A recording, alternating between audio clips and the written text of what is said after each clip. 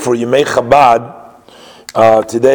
We'll talk about the 25th day of the month of Cheshvan. Mar Cheshvan, this is in the year Tafshin Gimel. This is already during the Holocaust.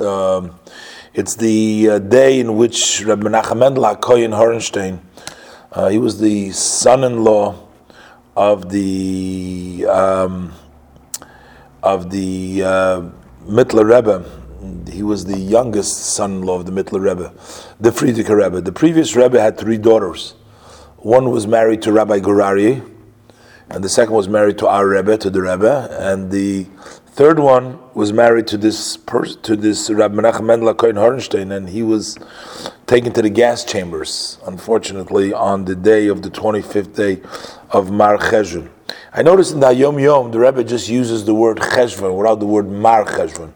Mar means usually bitter, but here Mar doesn't mean bitter, because what's bitter about Cheshvan? No, it's Mar comes from the language of rain, or there's other various different. It's not actually, some people say it's not two words, it's one word, but I noticed that the Rebbe in the Yom Yom calls it Cheshvan, not Mar Cheshvan, but over here they write it as Mar Cheshvan. But this is certainly was a tragedy that the son-in-law, Rabbi Menachem Mendel HaKohen Horenstein, the son-in-law of the previous Rebbe, was taken to the gas chamber, and he was the son of Rebbetzin Chaim Mushka, and who was the daughter of the Rebbe Maharash.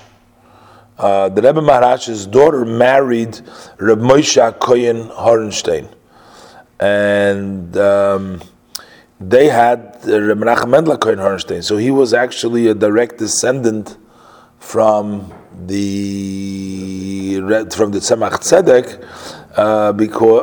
from the Rebbe Maharash, because his mother was a daughter of the Rebbe Maharash.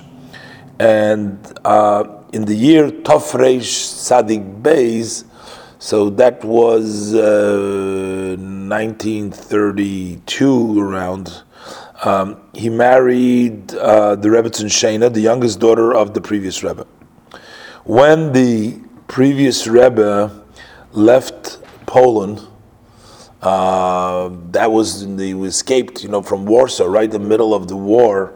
He wanted very much that also his daughter and her husband should go out together, but they were Polish citizens, so that wasn't possible. And later on, how was the daughter a Polish citizen? She was born in Russia. Yeah, but I guess the husband was. She didn't go without a